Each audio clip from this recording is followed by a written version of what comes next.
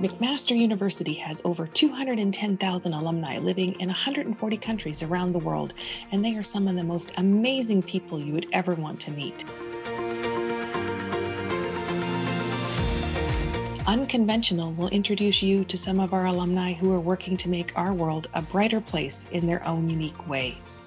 Join me, Karen McQuaig, Alumni Director at MAC, as we meet alumni in the arts, cutting-edge entrepreneurs, alumni leading the way in health, technology, education, and more, as we learn the moments that their path from MAC became unconventional.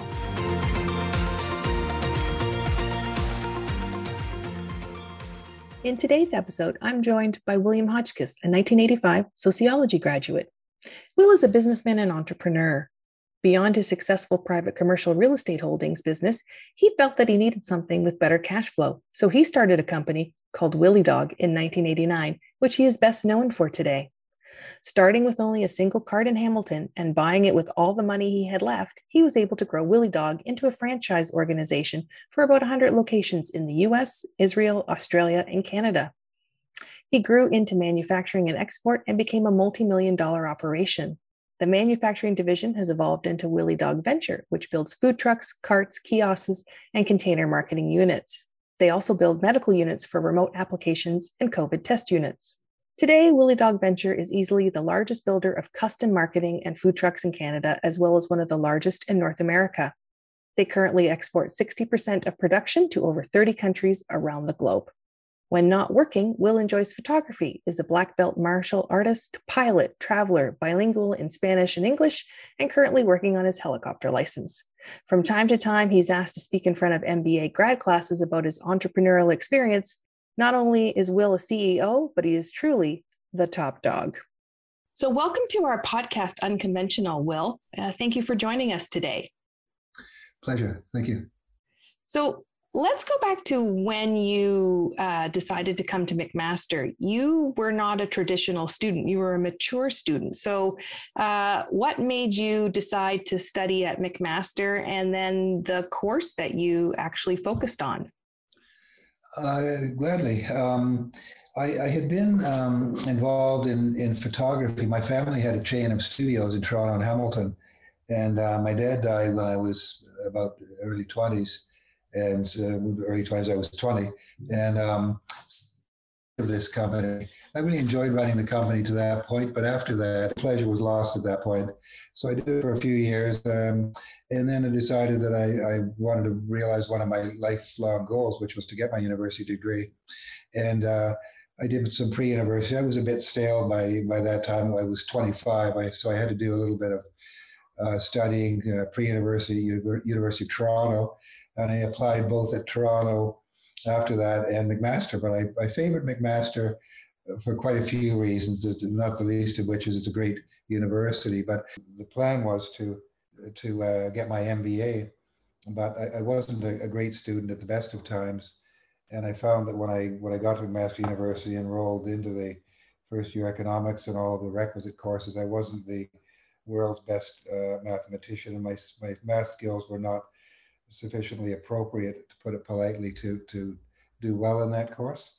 And so I turned to sociology, not for any other reason that I found it interesting. I really met some nice professors doing that.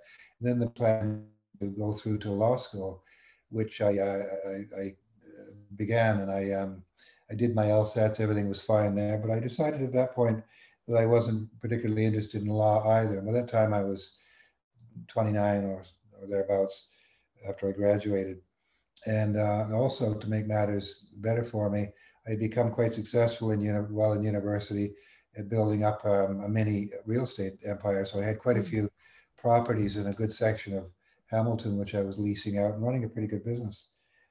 My plan was to go to law school, but after the LSATs and so on, I felt that it wasn't a good fit for me. One of the problems with that, I felt, was that in order to make a decent living, I would have to be there, and that wasn't really something that interested me that much. I wanted to develop some kind of a business or career where I could do it from wherever I wanted to, or have others do it for me. And law certainly wouldn't allow for that. I'm pretty sure I would have been a good lawyer, but it just really didn't thrill me that much.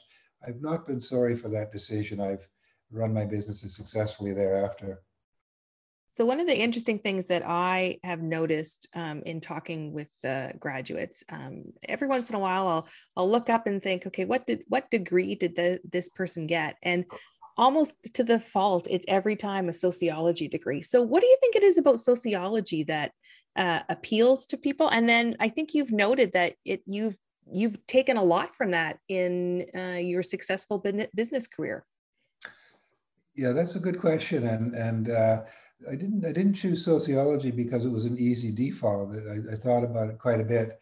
Sociology has to do with people and all kinds of things, and it's bound to be interesting. And the professors I had were quite compelling as well. They made it more fun. Um, and I'm going to say that I wasn't a very disciplined person necessarily, and maybe not a disciplined thinker either. And sociology and university in general helped me with that process. So I came out quite a bit better person. But sociology, it really does provoke thinking. And I've often said, and I do speak sometimes in front of university groups, the postdocs, as the postgrads, and things like that at the Queen's School of Business, where some of the profs are friends, and they ask me in to talk about being an entrepreneur and this sort of thing. And I often say that I think that perhaps if I had gotten an MBA, it might have ruined me for running a business like this, because I may have been a little bit too much inside the box. And this isn't a business, what I do now, that you can really open up a manual how to, run a hot dog cart manufacturing business, or, Mm-hmm. how to do anything to do with this. It's always free form and learn the hard way. And I think the MBA certainly wouldn't have hurt me any, but the sociology has come in extremely useful in my business degree. And I don't think I would have been any more successful had I accomplished my MBA. Mm-hmm. So, where did the idea for Willie Dog come from? And you grew it into a very successful franchise business. Yes, it's become a multi-million-dollar operation. How it started, and one of the things I like to say when I'm speaking in front of some of the postgrads, is that desperation. I say desperation is the mother of invention, not necessarily necessity. And I was pretty desperate. I had done quite well in the real estate holdings business. I had quite a few properties, but I bailed a brother-in-law out of bankruptcy, and guaranteed some loans and things for him. And he reneged on that loan package, and it ruined me financially when I was in my 30s. And so it was a long, dark tunnel. Nobody would hire me. I'd never been employed by someone else before, except maybe delivering newspapers and picking tobacco. So I had to do something, and the only outfit that would hire me was the brick furniture store. And so I became a furniture salesman for about 8 months until they fired me. I was a little bit too outspoken when it came to the way they were treating the staff in general and the sales staff in particular. So they fired me. But in that period of time, I noted that the hot dog guy outside the store, hot dog vendor outside the store in Burlington, was doing quite well, better than me. And I was a pretty good furniture salesman, even though I didn't enjoy it much. But so by the time they fired me, I had developed the idea for the Willie Dog concept. And so I just got that idea and I ran with it from a single location, which operated. The original one was actually at the Hagersville Canadian Tire. And then I put them at the local bars in Hamilton, some of which are probably still there, Tailgate Charlie's and all kinds of the busiest bars in town. And then developed into a concept that I could make work just about anywhere.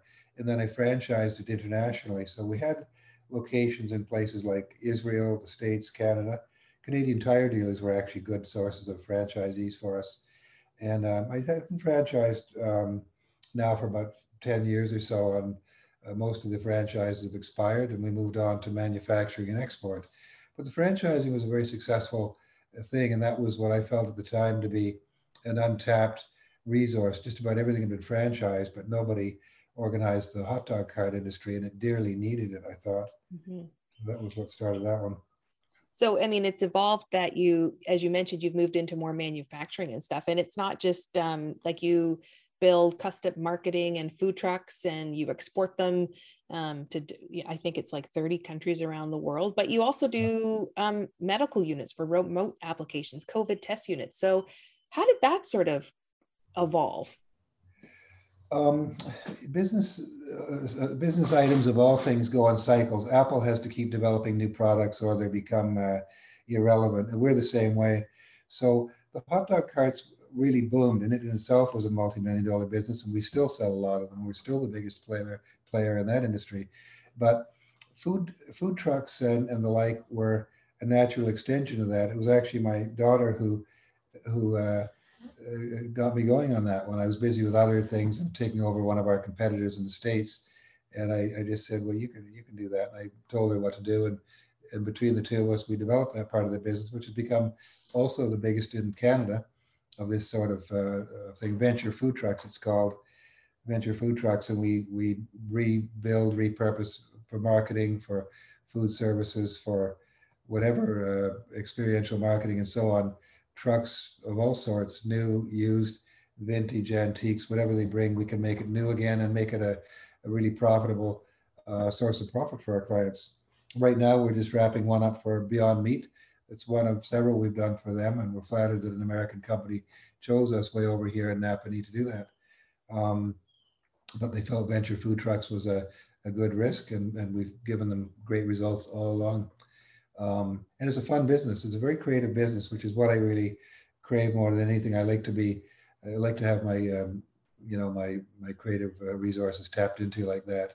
And it's a very complicated business. Nothing easy about running even a hot dog cart, never mind making them, running them, and doing manufacturing and export of all these other things. And it's been good fun and very profitable. So your daughter, Nikki, who you mentioned is your business partner, and her idea for a food truck line has reached international success. Did you ever imagine you'd work with your daughter? And what has that experience meant for you? Well, she probably never imagined she'd work with me. My son was he just got his PhD from Stanford and he's doing his postdoc at Cambridge now.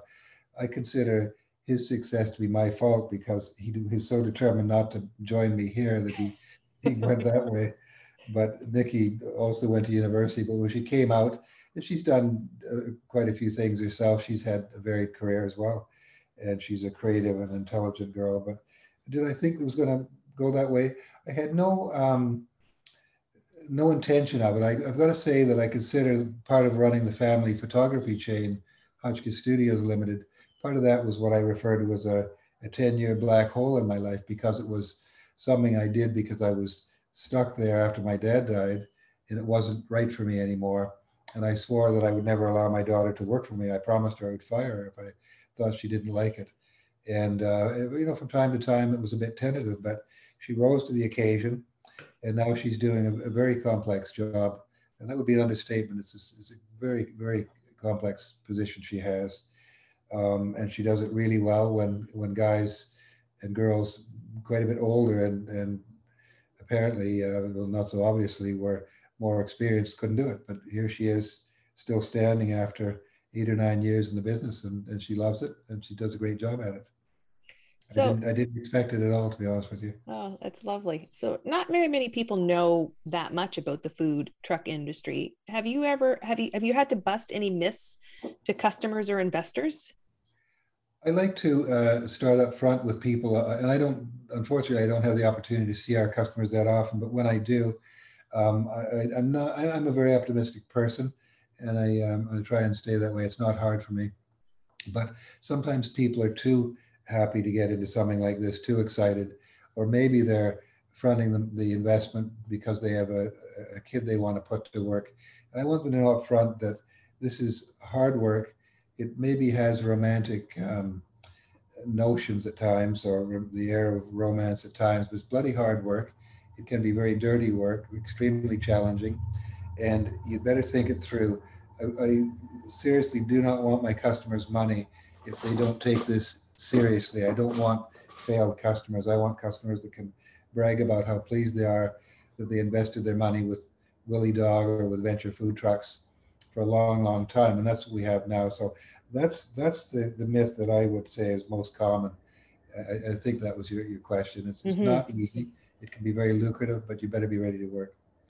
So, in preparation for our conversation, I watched a little YouTube video earlier today, and I noted that in the background that you had a little I think I would describe it like a saying posted on your wall that said, "The man who never thought he could do anything never did anything." Why did you choose to have that behind your desk, I guess, in your office? It was my dad was an immigrant to Canada, and he became a Mountie when he was here, and at on that sign it also says 1947 motto, because that's when my dad was given that hand painted sign by a friend of his in the Mounties who liked it. I suppose idolized my dad. It's a great it's a great motto, and I live by that. I don't perceive to have any limitations, even though I do obviously. And I like that motto. My dad was my idol, and that was a motto that I think a lot of people could live by. The man who thought he never thought he could do anything, never did anything. It's true. You defeat yourself if you think that way. And I don't go into things thinking, gee, this it's going to be easy. I go in thinking it's going to be a battle, and I'm usually right in that regard. If it's worthwhile, it will be a battle, but we persevere. And this business, as much as we've been around for 30 years or so, it's stable and a very very successful business. One of my biggest sources of pride, Karen, is my actually McMaster University graduation.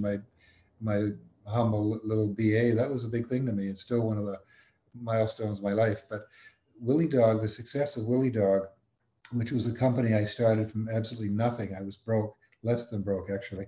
Mm-hmm. Become a multi-million dollar company, and I don't know anything about it. I'm not a marketer. I'm lousy with the computer, but I was able to coordinate all these skills and get this business to not just succeed, but succeed in spades and become at the top of the class, so to speak, in this type of industry. And that's a big source of pride for me.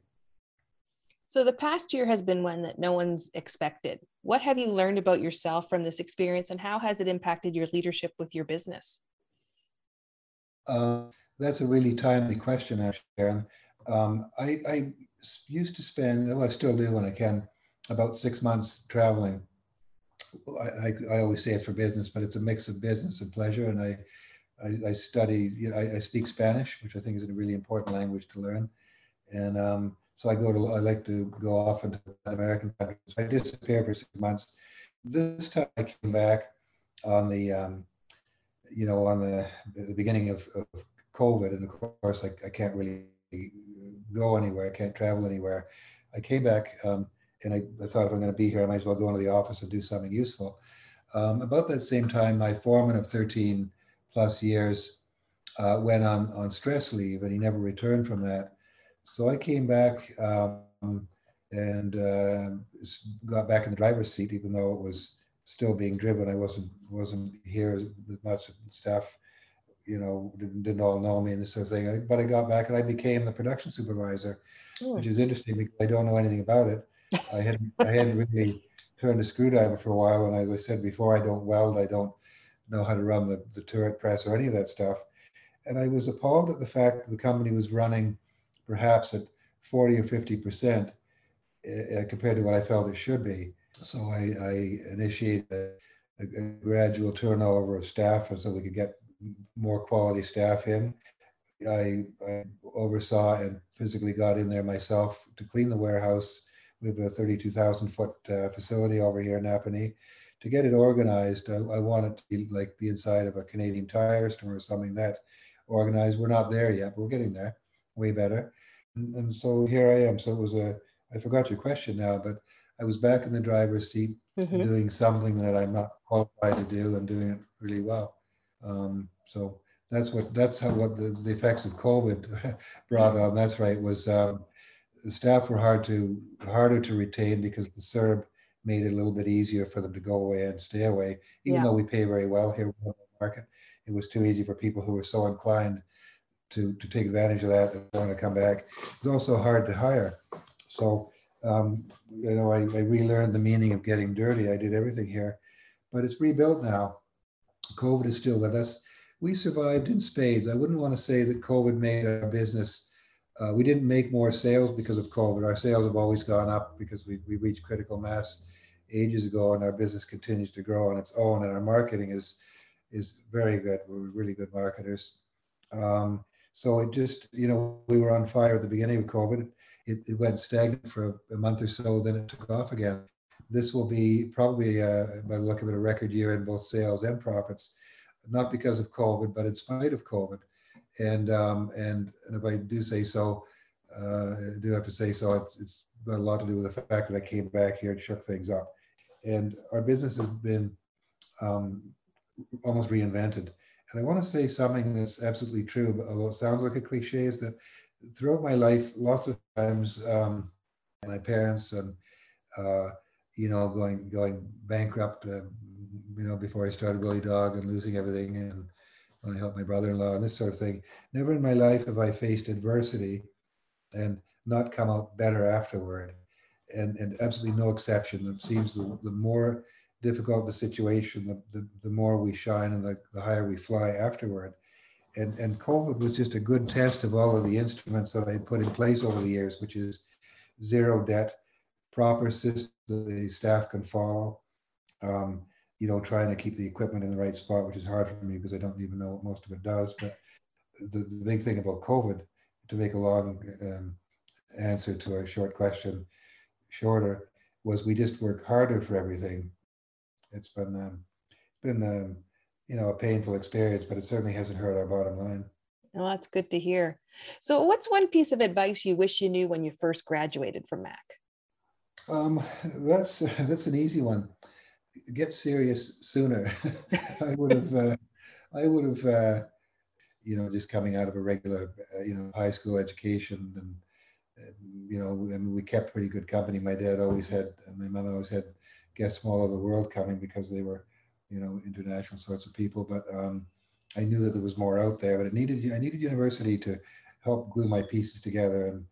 But if I had gotten serious about things sooner, it would have been a lot different, in my opinion. So what's next for you? Like, what do you think where do you see yourself your business or professionally in 5 years?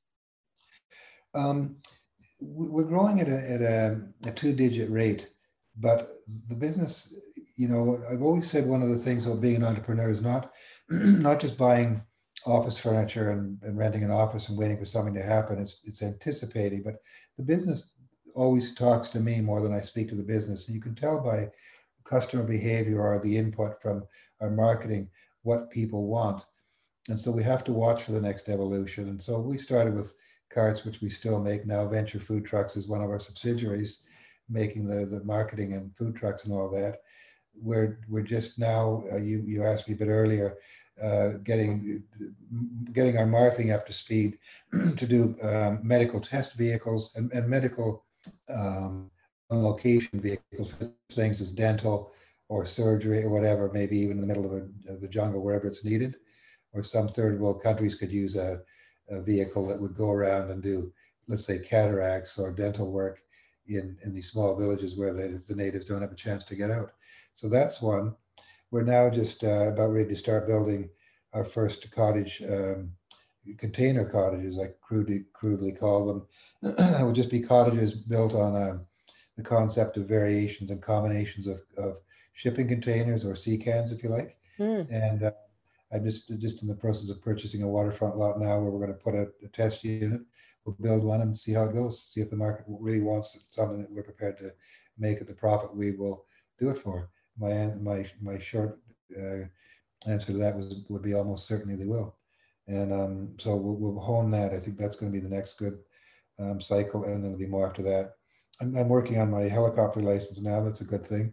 And I'd like to, I don't want to retire, but I want to do different things. And this business is in good hands, and they don't need me. And by the way, it's structured, by the way, so that the business is dependent on no one, not even me. So if I were to crash my airplane tomorrow, the business should continue to flourish without me. That was what I wanted. So earlier in our conversation, I mentioned to you that, Willie Dog's a big thing at McMaster, it's like, and I mentioned that, oftentimes we send, what's your favorite memory? And Willie Dog always comes into the favorite memories. What is that?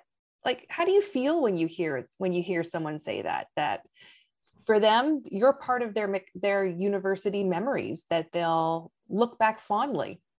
it's one of the biggest compliments that could be paid to me, and you wouldn't believe how often that happens. And I get such a lift out of that. That's what drives me. You know, when my dad was around, I didn't work for the pay he gave me, and thank God for that. I would have starved to death. He paid me in compliments more than a paycheck. That was enough for me. And when I hear what you just said, that my feet are off the ground right now. It means a lot to me, even though my voice doesn't change tone much. I'm really excited to hear that. Or I get my friends calling and they say, "Well, we've just attended a Rolling Stones concert in London, and your Willie dog carts were all over the place." Or I'm walking through a parking lot in some country, you know, in the middle of nowhere, a third world country, and I bump into one of my creations making a living for some family in God knows where, you know, it's a real lift. And, you know, we make these things to be bulletproof. And I get a great pride of knowing there's tens of thousands of these things all over the world. So you have, you mentioned about your helicopter and you're a pilot. So what made you want to fly the skies? Like, is it so you can travel anywhere you want, or is it feeding into a passion? No, it was just a goal. And when I was in high school, one of the only two people in my life that actually knew when they were kids what they wanted to do was my friend Pat, who's an airline pilot for Air Canada now, and my son Malcolm, who just got his PhD and he's now at Cambridge University. Those are the only two guys that knew what they wanted to do. I didn't, but I had these minor goals like getting a pilot's license, and then once did that, I thought, well, I might as well get an airplane since I could afford it. And a university graduation was one of those goals, and black belt karate and all kinds of things like that. Mercifully, I've left for last. I want to play a musical instrument, and mercifully I can't. So I can't punish anybody with my music. But it's just you know, what passions do I have for the future? Just more of the same. It'll be a little bit eclectic. I want to continue to travel. I want my Spanish to get better, and I'd like to live in you know, keep up a residence in a different place in Latin America, things like that. And I really enjoy the freedom that the way I've structured my business and life have afforded me. And so you know, as my mom used to say, I march to my own drummer, and I really do. And I learned that from my dad too, who didn't keep a regular schedule. And you know, it works for me. I'm regarded as a bit odd. You know, personally, I thought I was normal, but I think most people wouldn't exactly think that. And it just happens to work for me, and it doesn't seem to hurt anybody. And to be honest with you, by the way, if I were like everybody else, this business wouldn't work, Karen. Normal people don't think, gee, I think I'll get a hot dog cart. I used to feel sorry for those guys when my dad would take me to Toronto, and you know, the Eaton's Parade in Toronto, all that stuff. And these poor guys were freezing outside. I thought they were probably warm the way they were bundled up. But, you know, then I became one of these guys freezing outside, and I didn't have the meat on my bones like they did. And believe me, the meaning, the true definition of loneliness is being outside tailgate Charlie's at 2 in the middle of January. It's cold and it's strange waiting for the partiers to come out. But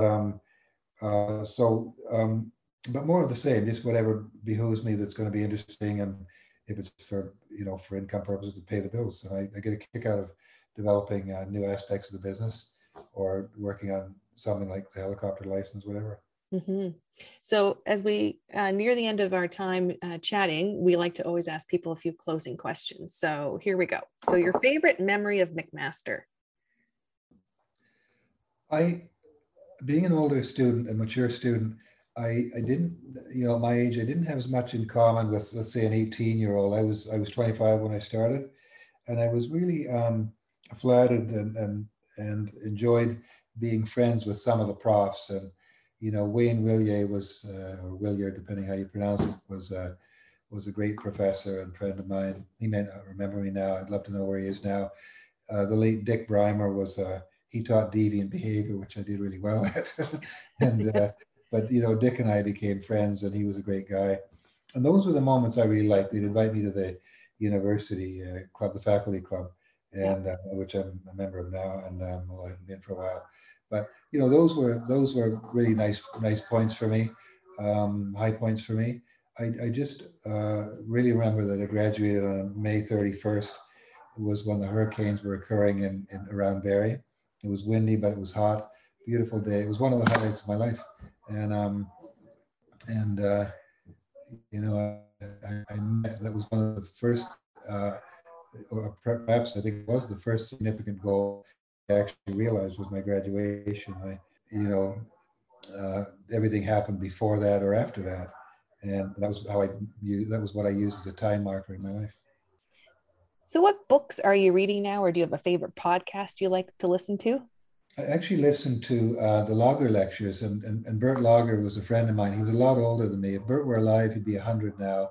So that's, you know, around 40 years older than me. But Bert and I became unlikely friends, and he gave money to Mac. And I remember him talking to me about how it was going to happen, and he was annoyed because he wanted to tell them what to do with it. They wouldn't take the money if he wanted to have any hand in what was going to happen. But what a great use of that, because I listened. I didn't even know that that's how where his money went until a few years ago when I finally clued in on that. I'm a bit of a slow learner at times. And that was one of the things. Bert was a friend of mine. I like his lectures. Oh, and what books do I read? I don't read novels or any fiction or anything like that, but I like documentary quality things. And I really enjoy reading when they come out, anything by Richard Branson, mm-hmm. whom I think is probably the world's premier entrepreneur. He's the real deal, not some pretentious know-it-all. And he's a true altruist. I think he's great. I love his books and certain, not necessarily self-help books, but things like that I find can be quite uplifting. Yeah, so that's the sort of thing I'll enjoy. Best COVID purchase? Best COVID purchase. That's a good one. I sold my boats, but I just bought another one, just a little one to keep me happy till I get a bigger one. That would be a good start.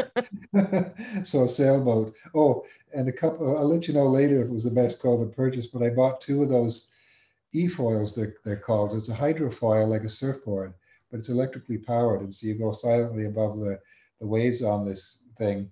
So I ordered a couple of them and they'll be here in about a month. So I think that's a pretty good COVID purchase. Yeah. If you don't hear from me again, you'll know it didn't go well. All right. I'll make note of that. And I would be remiss if I didn't ask this question. What are your favorite toppings for a Willie dog?